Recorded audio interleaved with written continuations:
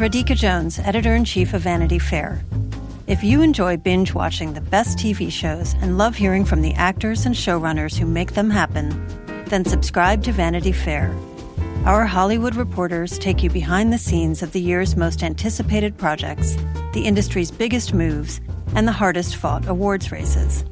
From The Crown to The Real Housewives, we've got the inside scoop. As a special thank you to our still-watching audience, we're offering 15% off a yearly digital subscription to Vanity Fair. Visit vanityfair.com today and use promo code POD15. That's vanityfair.com, promo code POD15 for 15% off a yearly digital subscription to everything you want.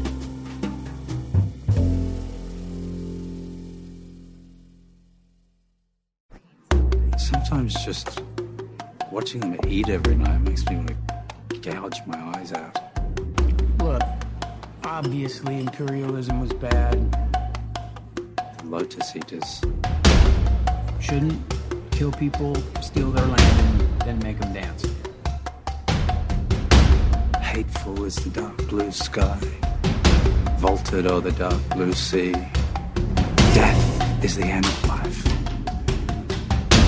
Ah, why should life all labor be? Welcome to history. Welcome to America. I mean, what are we gonna do? Huh? Really? Nobody cedes their privilege. That's absurd. It goes against human nature. Hello and welcome to a very vacation-friendly episode of Still Watching. I'm Vanity Fair senior writer Joanna Robinson. And I'm Vanity Fair chief critic Richard Lawson. And aloha, mahalo. Here we are, two white people here to talk to you about White Lotus. HBO's, I mean, I guess it's a whodunit, but it didn't really feel that way. We'll talk about all of that. But a dive into class and privilege and race, all set on the beautiful shores of Hawaii. Richard, we are only doing one episode about White Lotus, but we wanted to make sure we talked about it because it's a show you and I both really quite enjoyed. So here we are. Yeah, no, it's really like, I think the best thing to be on TV almost this whole year. I don't know. I mean, okay. I'm so on Mike White's wavelength most of the time. And like, I watched the screeners of this like months ago. And so have been kind of sitting on it, you know? And because they gave us the last episode, which they kind of don't often do. Yeah. And I've just been so excited to watch it kind of take off in the week-to-week viewing, like just on social media and whatnot. It seems to really have struck a chord with other people as well, which I'm really happy about. Yeah, it's if you haven't seen it yet, we're going to be talking about the whole season, including the finale. So, like, please know that is what is coming here. If you have not seen the finale yet or any of it yet, like, we recommend it. We think it's great. It has our stamp of approval. Go watch it. And then you can come back and listen to us talk about it. And we're going to talk about sort of the series in general, Mike White in general, and then we'll get into the finale and the ending and how we feel like it all shook out. And yeah, just to say that our schedules got a little funky this summer, but if they hadn't, like, we definitely would have done a whole season on this. And we got a lot of people asking us why we weren't doing White Lotus. And just so you know, we had planned to. It just didn't quite work out. Yeah, I just had to go to France for 3 weeks, you know. So, you know, Richard living his White Lotus life over in France. But yeah, and so that's why, I mean, we also don't have, I think, any listener emails because y'all didn't know we were doing this necessarily. But of course, you can always email us in future, stillwatchingpod@gmail.com. We love your emails, obviously. And we've got a couple other special episodes coming up to flesh out the summer. Next week will be Anthony Bresenkamp will be on to talk about the Marvel series What If? And then Richard and I will be going on another retreat, this time down under, for Nine Perfect Strangers, which is airing on Hulu. So, you know, we'll be doing, I think, just a one-off episode about that. So send in your emails and questions about What If or about Nine Perfect Strangers. And then on the horizon beyond that, there's some questions about what's happening with the podcast in the future. We'll get more into that later. But what's probably happening is we're probably diving into American Crime Story : impeachment. And for those of you who have been with us since the beginning, we started with an American Crime Story, didn't we, Richard? Yes, yeah, absolutely. You know, we just can't stay away from America's great crimes. From Versace to impeachment. So that's sort of what's up on the horizon. And impeachment is probably where this podcast will get back into the week to week rhythm. But we'll be fleshing out the last month of summer with these little one-off episodes, starting here with White Lotus. I'm Claire Fallon. And I'm Emma Gray. We're culture writers, podcasters, and hosts of the show Love to See It. Every week, we give an unapologetically feminist dissection of reality dating shows, rom-coms, and other romance narratives.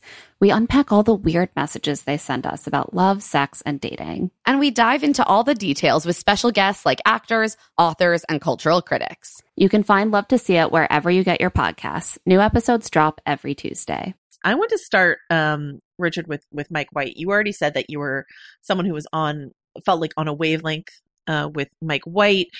Most people know him for either School of Rock, tremendously fun film he did, but I don't feel like School of Rock is really emblematic of like the Mike White ethos. And I would say something like Enlightened, the short-lived, critically beloved, commercially slightly panned Laura Dern series.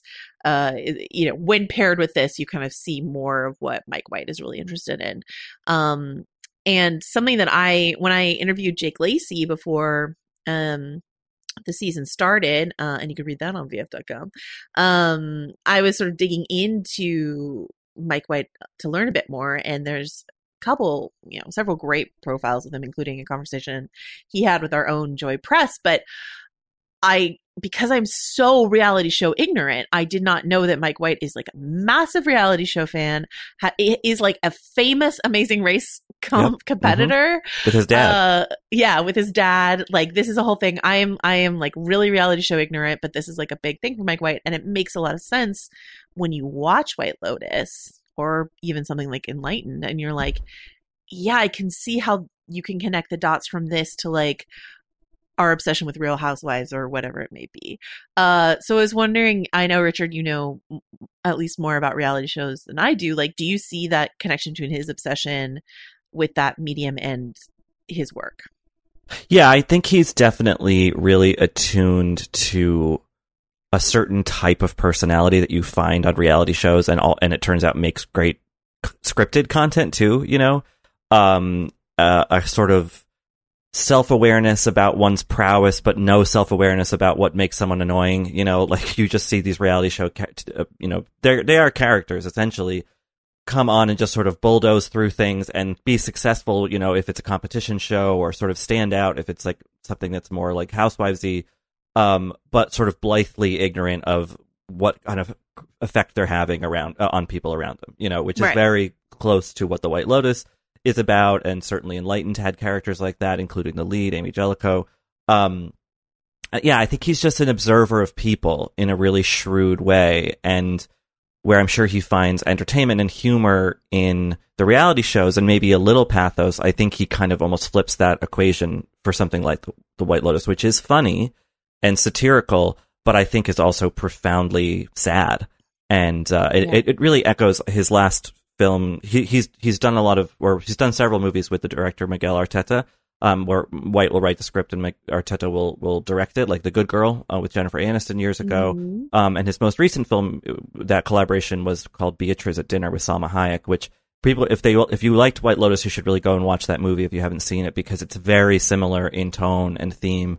And it really feels like they're in a nice kind of dialogue with one another. So this whole sort of class tension and, responses to social progress and awareness, that's happened in the past 10 years or so, really seems to be like something that's on Mike White's mind in a big way. Yeah, it's really interesting because obviously, like, especially with White Lotus, I would say, there is an interesting examination of like racial tensions, right? Because like predominantly the staff here at this resort is more diverse than the guests, right? And that is discussed, and also the optics are just there. But when push comes to shove, and I think you see this especially with the like Kai storyline, it feels like class is the ultimate decider of like sort of tribalism that we're seeing here. Would you say? Do you agree with that? What do you think? Yeah, I mean, I think that, you know, I was talking about this with a friend the other day. Like the whole situation with Kai and the robbery gone wrong, that, you know, brings Nicole and Mark together again and sort of reunites the family in this kind of superficial but meaningful way. Yeah. Is such a tragedy for Kai and his family, you know, and I think it's really deliberate that the show, once we see him leave the resort, we never see him again. We hear about him. Yeah. And I think that, you know, Paula, who is kind of existing in this, you know, in one circumstance when she's with, you know, Olivia and her family, she is the outsider. She is not, you know, not the actual lesser, but sort of treated as such. And, you know, but then you see her dynamic with Kai, and clearly she's the one who's like, no, I have a whole life to get back to. I'm in college. Like, we're probably never going to see each other again, you know? And then she kind of makes this errant bungle. So yeah, I think it's absolutely setting class up as, the true sort of hierarchy, at least in the world of this show. I mean, especially the Kai stuff is so devastating. And like, it's one of several train wrecks that you see coming, like, with slightly lower stakes. It's the same train wreck you see coming with like Tanya and Belinda, right? Yeah. Where like Belinda, who's like the head of the spa, and Tanya, Jennifer Coolidge's character, whereas Belinda is like initially wisely like resistant to this woman, and then sort of gets drawn in and allows herself to believe, and we're all watching it being like, no, do not hitch your wagon to this really erratic star here. And you know, and then when the shoe drops, like, we're not surprised, but still just gutting, you know, that it happens. And I think that what makes Mike White's writing so captivating is that he genuinely, and maybe this is coming from, you know, watching a lot of reality TV, he does have genuine empathy for the monsters, because they are people. And I think that from one perspective, Tanya's story is so sad, and she's clearly a really broken woman.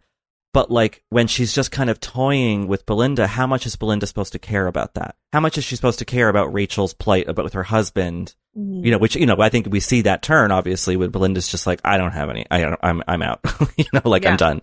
But obviously we still care about Rachel and what she's going through and what Tanya's going through. So I think that's what makes the show so well-rounded and interesting and challenging, is that like, people behave badly, but I kind of don't think anyone in it is a bad person. And I think Mike White is really careful to shape the show that way, you know? Yeah, I mean, I would be tempted to call Jake Lacy's character, Shane, a bad person. But it was interesting in talking to Jake Lacy about Shane. He was like, you know, because one of the, you know, this is not the first time that Jake Lacy has done this, but it is sort of like the biggest example of him departing from this stable, nice boyfriend role that he has done in a lot of film and television, right? Like Obvious Child, High Fidelity, like all this sort of stuff. Like, you see Jake Lacy and you're like, there's the guy you want your gal with or your dude with. And, he's lighting that on fire for this. But what was interesting to talk to him is he was like, he thinks he is that guy.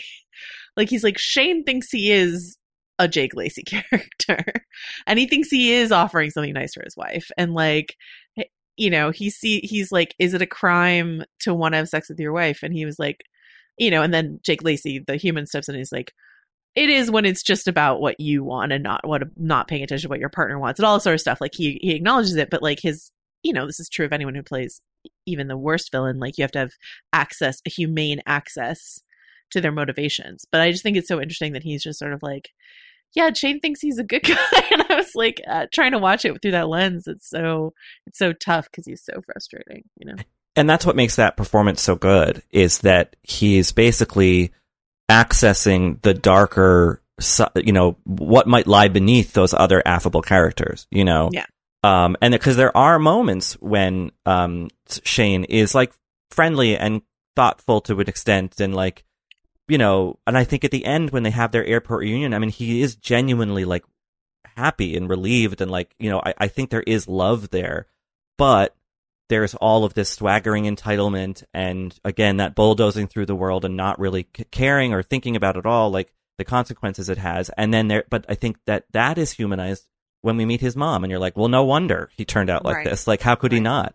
This doting, oblivious, snob, essentially, who has such a limited worldview in terms of like what people should do with their time. I think that that empathy you discuss is so interesting because like so having watched the whole thing, the way that I've started to describe the show to other people is like this is the Tom and Daisy Buchanan show. Like this is the show, meaning the characters from The Great Gatsby, who's identifying, characteristic other than their, wealthy privilege is carelessness. And there's this, not to be like basic English major about it, right? But there's, famous quotes from Gatsby about like how they smashed up lives and just went on with theirs. And like, so that's how I think of these White Lotus, though I have empathy for Daisy Buchanan, but I have more empathy for these people than I do for the Buchanans. But like this idea of you watch this, if you rewatch the show from the beginning, knowing how it ends, and you watch this ship of assholes like come to shore, and they're just about to like wreck so many lives and end one. You know what I mean? Like what happens to Kai? What happens to Belinda? What happens to Armand? Like all of this stuff. And not that Kai and Armand are not like at least slightly complicit in like, or in Armand's case, more so complicit in like sort of what happens to them, but it's just sort of like you're on an upsetting collision course. And part of that whole vibe is underlined, of course, by the fact that we start with this casket.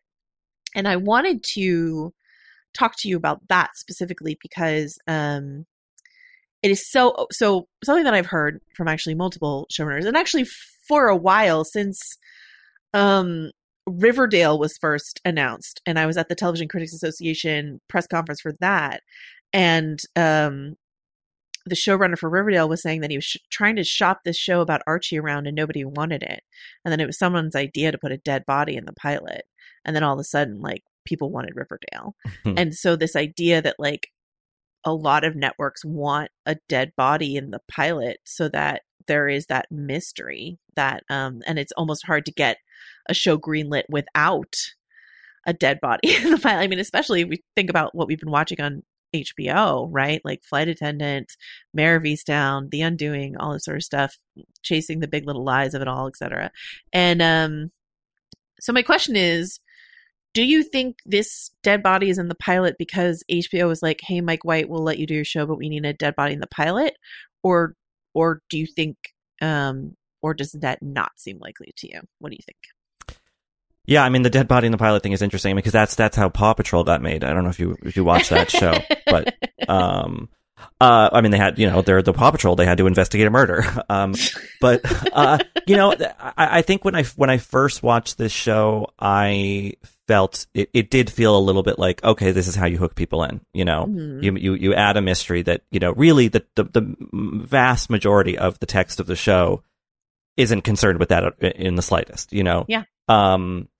And I rewatched a lot of it, in prep to talk to you about it, and it feels a little bit like the ending and what happens to Armand and like how it echoes, how it's kind of bookends the series. Like it does make a little bit more sort of textual sense, I guess, but it still does feel like an adornment that, is definitely mandated by the needs of television executives and less than, because I think Mike White would have just opened the show on the boat, and maybe ended at the airport, but I don't think, I don't know how important it was to him that Armand dies, I guess, at the end. Yeah, I mean, I think what feels most important about that is the fact that there's like zero repercussions, it seems, for Shane, right? Right, yeah. That Armand dies and we don't even see Shane like being interrogated by the police. Right. Do you know what I mean? Like, it's just, as opposed to what happens to Kai, right? You know what I mean? And it's like, or we presume happens to Kai since we don't see him again. But yeah, it's interesting to me. And what I do like about this series that, like, let's say HBO is like, Mike White, you can't do the show unless you put a dead body in the pilot. And there's a mystery element. Let's say that that's the case. What I do enjoy about White Lotus, if that's the case, is that we don't come back to it until the very end. right? Yeah, And right. and if you were just watching this week to week, you might have even forgotten. I mean, yeah. Maybe not, but like, and I haven't seen as much like who's in the box, what's in the box conversation around White Lotus as there is usually around a show with like a mystery death, in it, because he doesn't keep cutting back to the airport, or you don't have like the Big Little Lies sort of Greek chorus being interrogated in the police, or whatever, to remind you that someone dies at the end. Yeah. I'll admit that when John Grease's character showed up to woo Jennifer Coolidge's character Tanya, and he's like coughing, I'm like, oh, well, if you have one bad cough, like right. you're dead, right? And so that was a night. I got duped by that. I think also that it is setting up the tension or the question throughout the series of whether it's Rachel, and so you're like, like I know it's not like totally hinted at or whatever, but like, he's a guy, he's like, I'm on my honeymoon. He just was looking at a coffin. He's alone at the airport. And the other couple is like, how was it? And he's like, kind of rude to them or whatever. And it's like, oh, did Rachel, did the wife, whoever this wife is that we have yet to meet, did she die?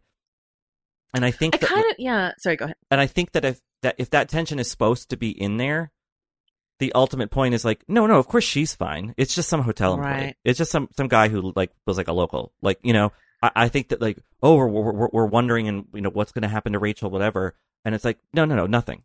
Like, yeah. As is so often the case.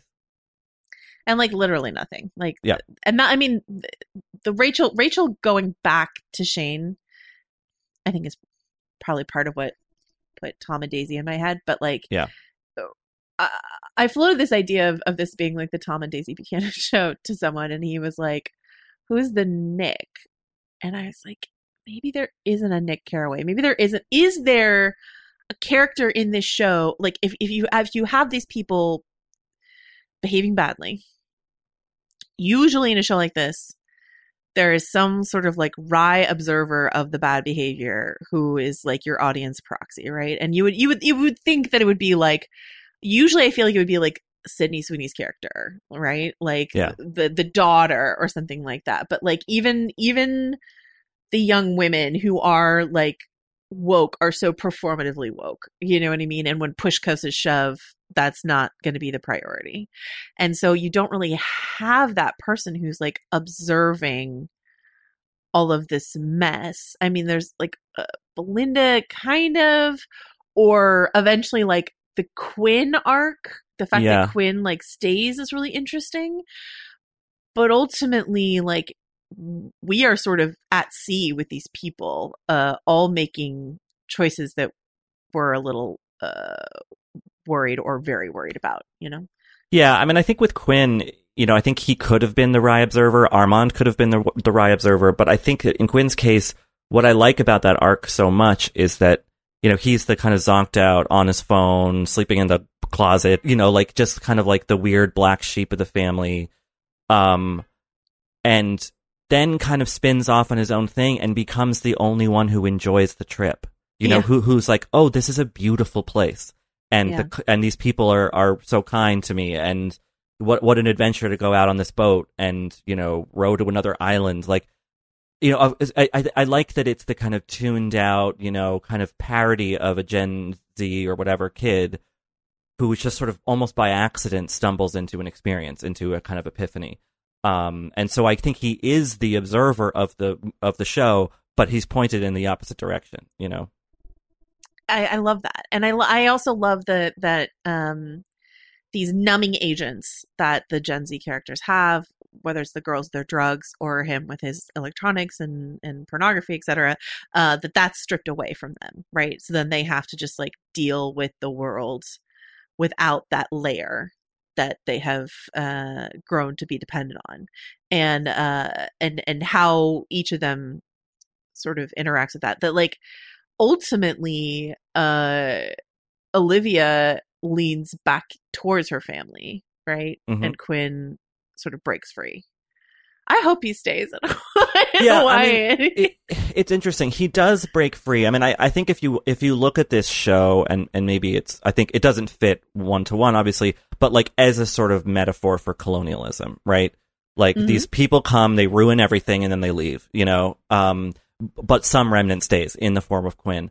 And I think it's good that he has like made these rowing friends, and like, you know, it seems to be kind of found something kind of in the physical world, you know, versus the digital one to be passionate about and to be excited about. But like, there's still something invasive about his presence there, and sort of not understanding of, you know, this isn't like a lark. This is a cultural thing. This is a tradition. This is part of, you know, this place's heritage. And to just kind of drop in because it's something cool and different and fun. Like, I do wonder, like, how long does that fascination last, and what happens when it, you know, goes away?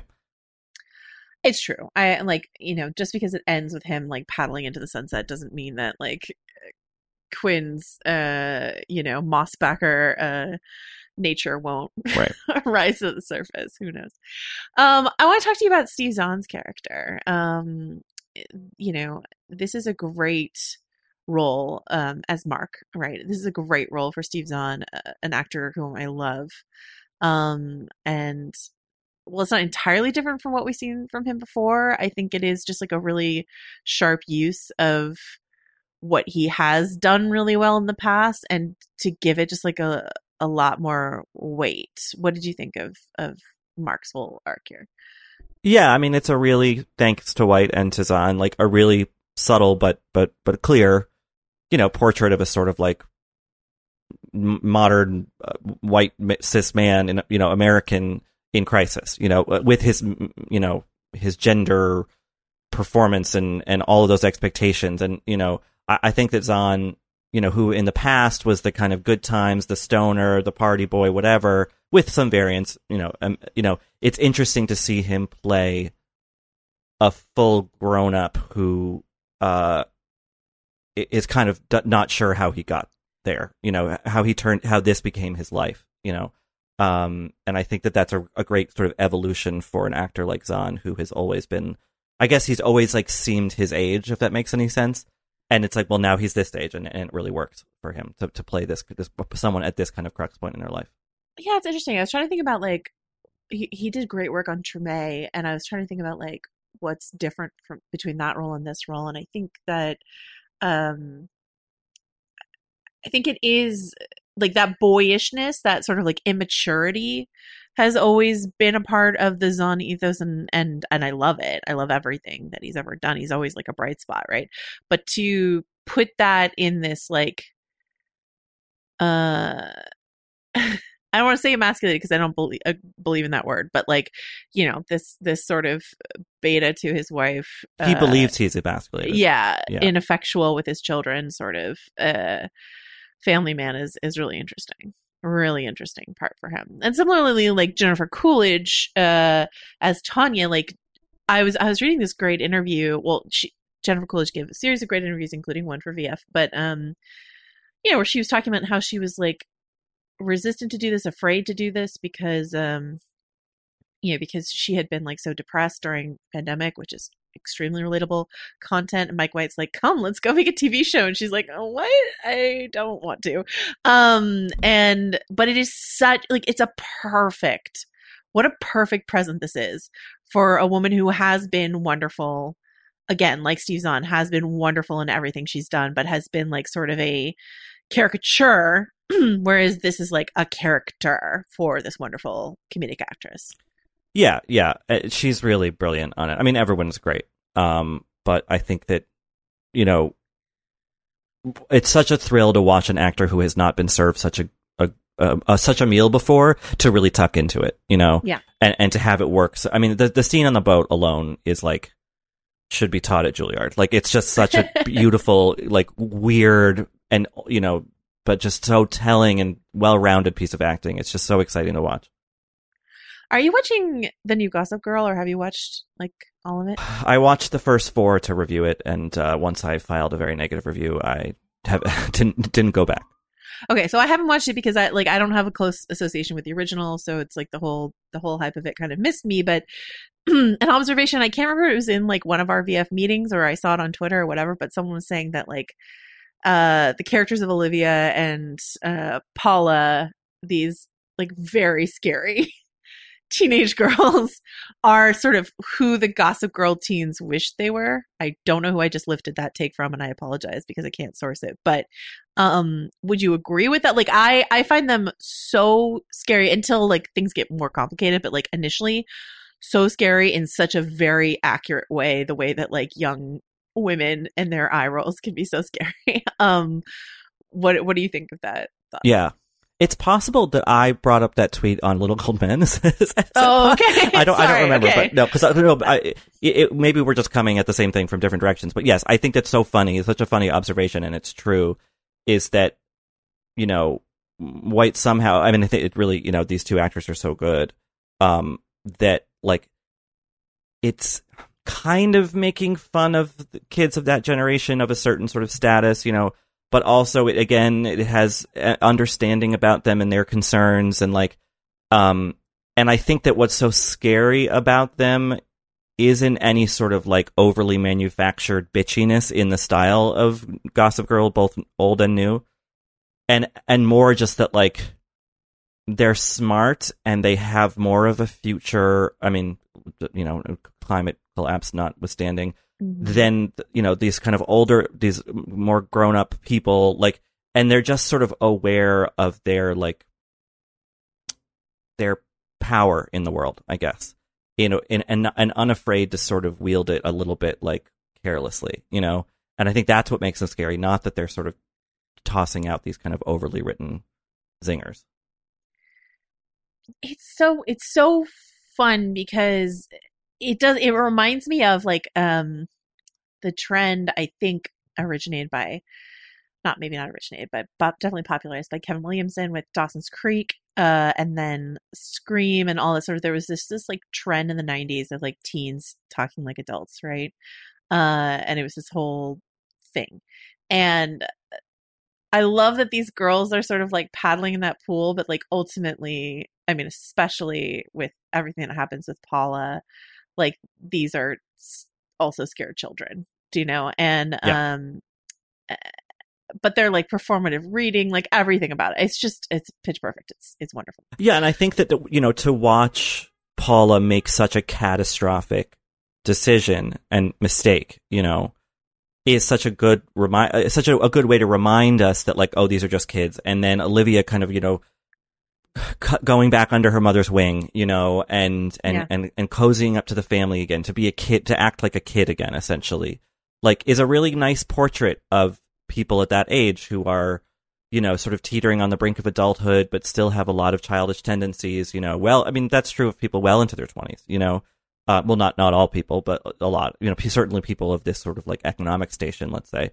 And I think that, again, White afford, and the performances afford these characters a certain understanding, while also, you know, sort of eviscerating a lot of what they stand for and maybe even believe in.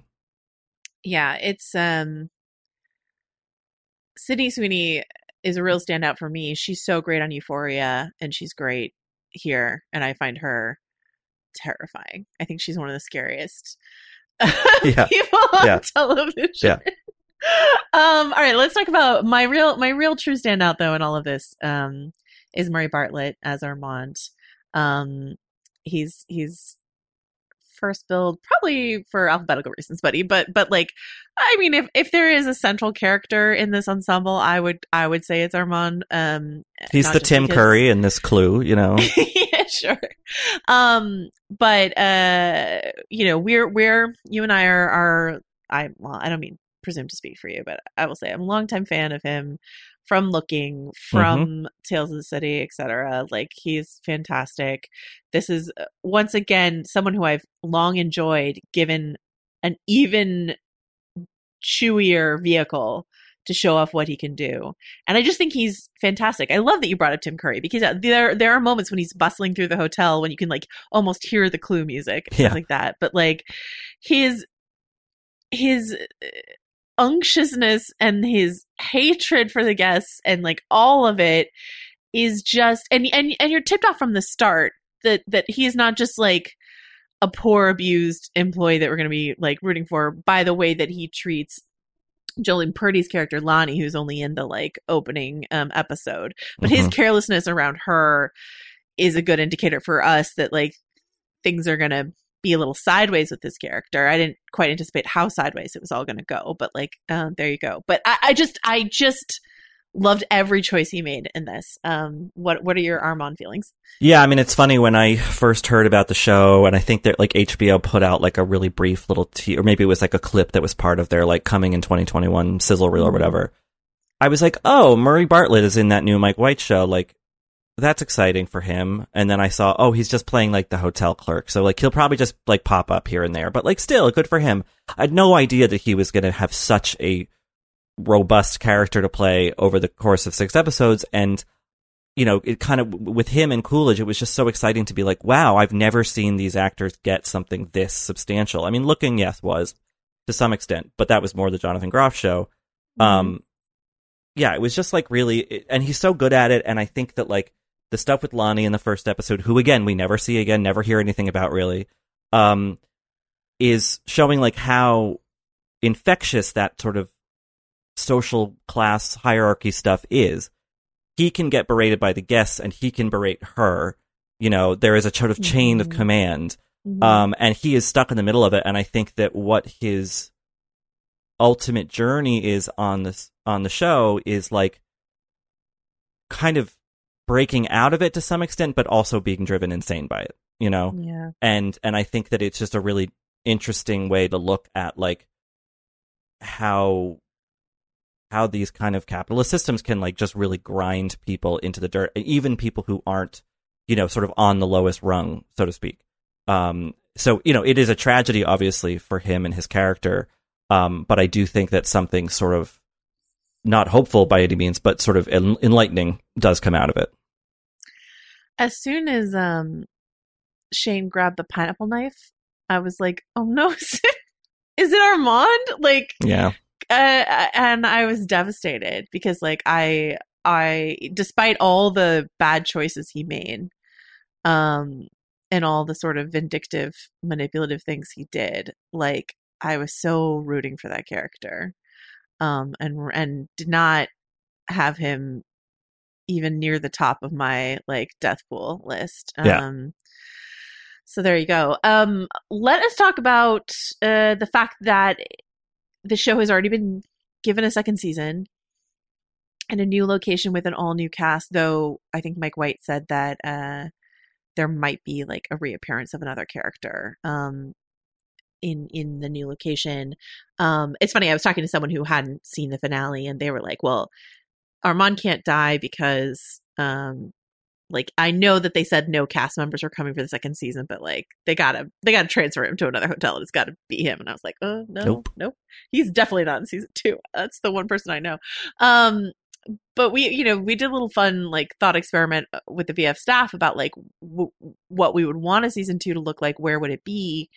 And I don't want to throw anyone under the bus with their guesses because it was all fun and games, but like I do feel like whatever it is, there still needs to be that like racial component, like the whole thing of white people coming to Hawaii and watching like luau performative luau, like Polynesian Cultural Center-esque stuff, like it feels like a big factor. And so like there were some pitches I saw that it was just, it felt like very like this exotic locale. And I was like, yeah, but if it's all like white people or whatever, I don't know that that's as interesting. I don't know. What do you think?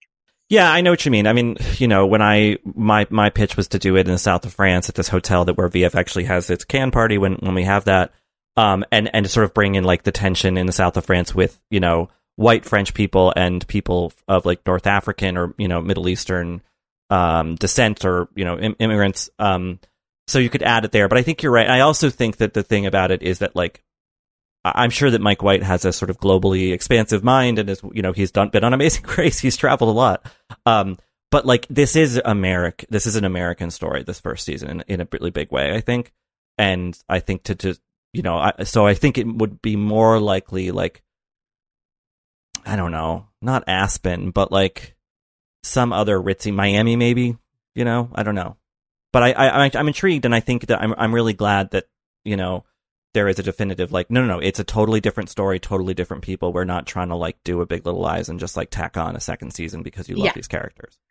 Yeah, exactly. And, like, it reminds me a bit more of, like, Knives Out, where it's, like, it's a franchise he could start for himself, where, like, because this has been so fun. And, like, we keep saying he has cooked up so many meals for great performers that I can just see so many people clamoring to want to be in White Lotus season 2.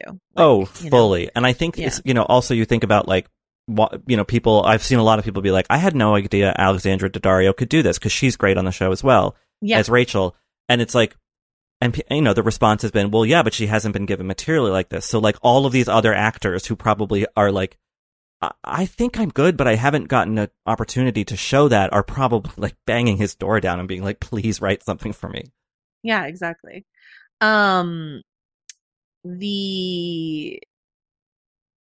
want to talk a bit about, we talked about, like, I don't know how central, like, this idea of, like, white people going to Hawaii, which I am a white person who lived in Hawaii for 6 months, so I'm not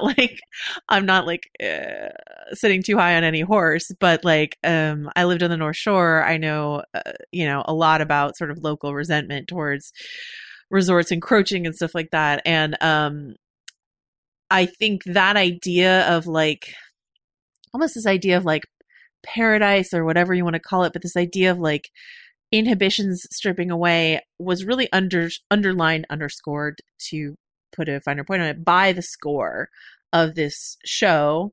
The composer is Cristobal Tapia de Veer, and I don't think I've ever heard a TV score work harder to create an unsettling mood than this one. Do you have any, like, score thoughts? I mean, it's really effective. It sounds like birds in the trees kind of chirping. It sounds like maybe some sort of, like, human chant. It's like, but whatever, it's birds or people or something else more ethereal, like, they are saying, like, something bad is coming, and like, that something is in motion, and toward an inexorable sort of, it turns out killing. But yeah, it sets the tone so well. It also, I think, like, it helps offset what could be, sort of interesting, funny, but, like, maybe familiar satire. It adds that extra layer of, like, deeper existential meaning, which I think, is oftentimes what a good score should do. In this great interview with the LA Times, Mike White said that he wanted music that makes you feel like there's going to be some kind of human sacrifice at some point. The goal was a feeling of tropical anxiety. It's like, yep, nailed it. There's one over, maybe it happened over every episode's credits, but I think it's a penultimate episode. I let the credits play for whatever reason, and like, the score turned into, like, panting and moaning, like sexual panting and moaning, and I was like, is there a end of credit scene coming? I was like, nope, that's just the score. That's just what's happening in the background of the credits of this episode. And it's it's wild. It's a truly wild vibe. I did want to circle back to Alexandra Daddario's character Rachel, and I had a question for you, which is, you and I had seen the screeners for White Lotus already, but it wasn't a show that was an immediate, like, people were immediately talking about it when it debuted, but it got traction over the weeks. That's the same thing that happens all the time with HBO. The Undoing, Mare of Easttown, Flight Attendant, like, you see uptick in the week to week sort of conversation. But I was wondering if you think putting a journalist in your show is a good way to get journalists talking about your show on Twitter. What do you think? Sure. I mean, yeah, it doesn't hurt. And that scene between Rachel and Nicole is just so just blistering. I mean, it's just so horrifying. And I love that he did it that way, like, because it shows, like, because I think you're supposed to disagree with both of them and agree with both of them, and, like, Rachel's work is kind of shoddy, but also Nicole shouldn't be so nasty about it, like, because of what the media, the state of the media industry, all that stuff. It just, like, it seemed to speak so plainly to a kind of real truth in a way that we don't often see. And so, yeah, of course, like people in media like ourselves are going to be like, start banging the drum that much louder for the series. It's just like that's what I saw first happening on Twitter, was like people talking about Rachel, that scene with Nicole, or like the way that the Paula and Olivia made her feel and all sort of stuff like that. And they're like, I just thought, I was like, that's clever. I don't know if it's intentional, but like, pro tip: if you want journalists to talk about your show, put a journalist in there. Put it in, like, the poor girl is just doing like a listicle and Connie Britton's character just like rips into her. You're like, this is a repurposed listicle. What the hell? Anyway, yeah, I just love that. All right, anything else you want to say about this season of television? I don't think so. Oh, well, I just wanted to highlight maybe one of my favorite single line in the show, when Olivia is like revealing to Paula that she knows what the whole scheme with Kai was, and she's like, she was like, something bad my mom could have gotten hurt, something bad could have happened. And Paula starts crying and says, something bad did happen.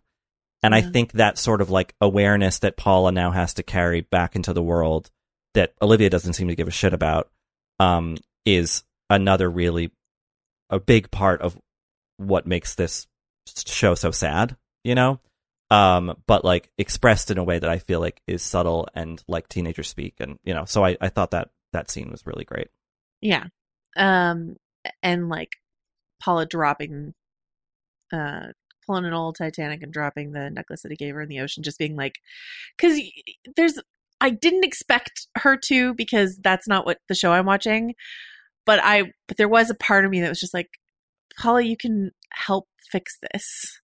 And she's just like, that's just not something, like, she just scoots herself back across the line over on the side of privilege. Do you know what I mean? That's the choice she makes. And but I think it also illustrates, a sort of an impossible tension for, people of color, in any situation in life, but certainly in those positions of privilege where it's like, you're conscious of one. So I think it's like double consciousness or something, like,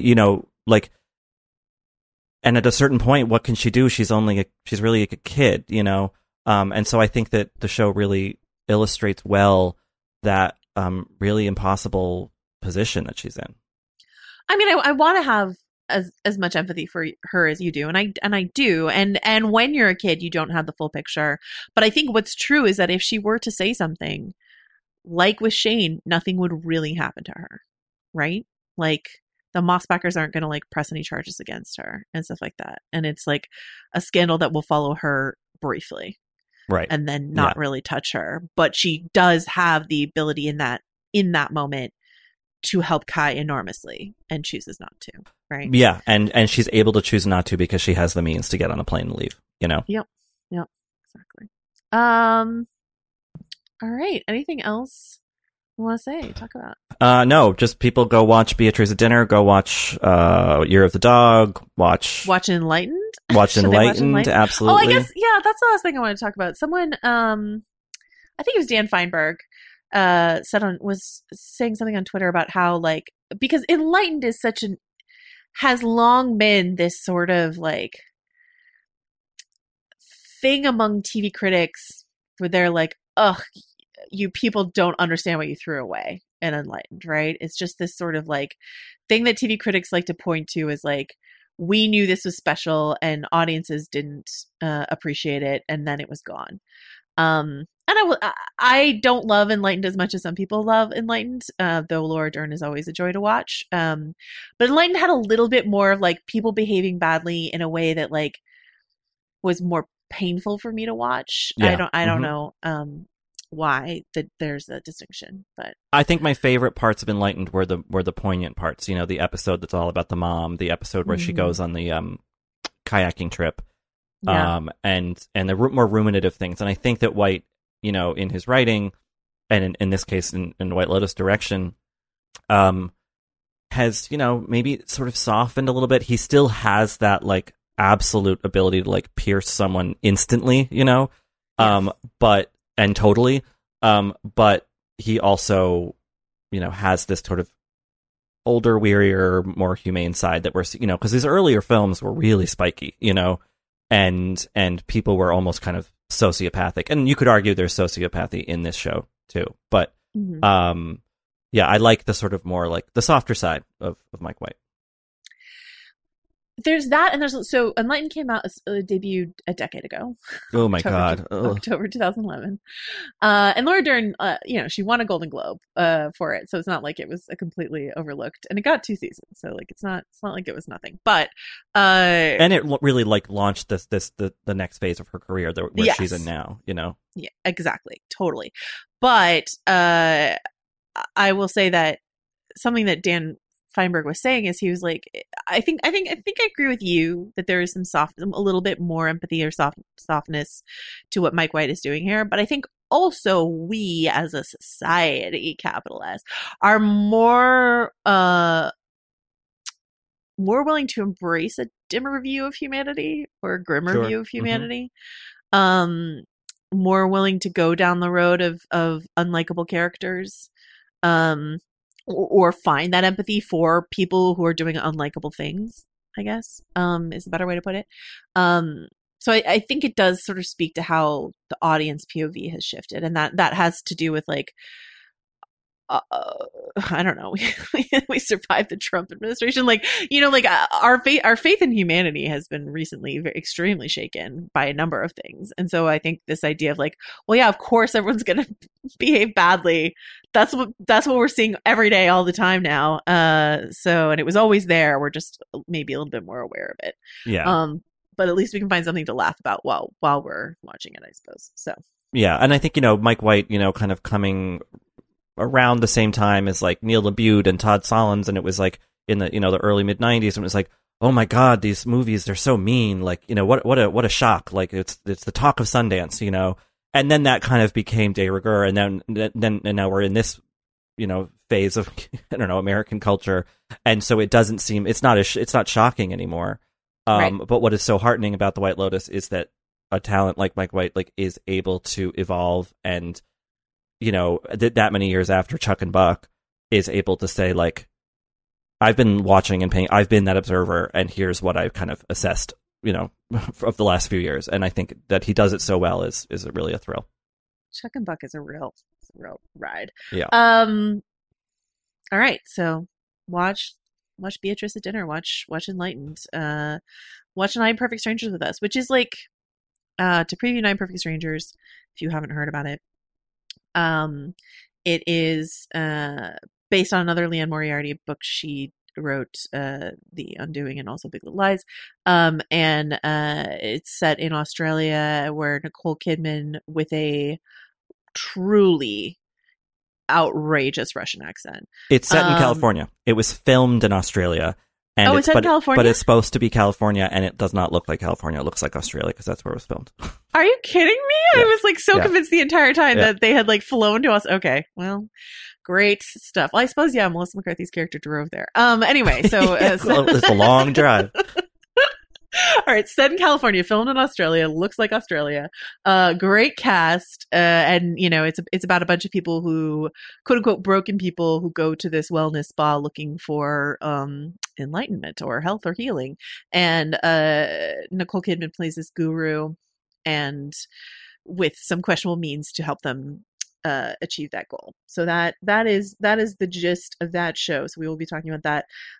Like I said, it's based on a book, so you can read all about it if you want to know what's going to happen. You can read all about it. There are some added twists and turns in this adaptation, and I think it's interesting, but it is unfortunate, I think, for that show that it is debuting sort of in the shadow of White Lotus, I will say, because they're fairly close in certain aspects and wildly different in other aspects. So there you go. So we will be back to talk about that in about 2 weeks. Richard, until then, where can folks find you?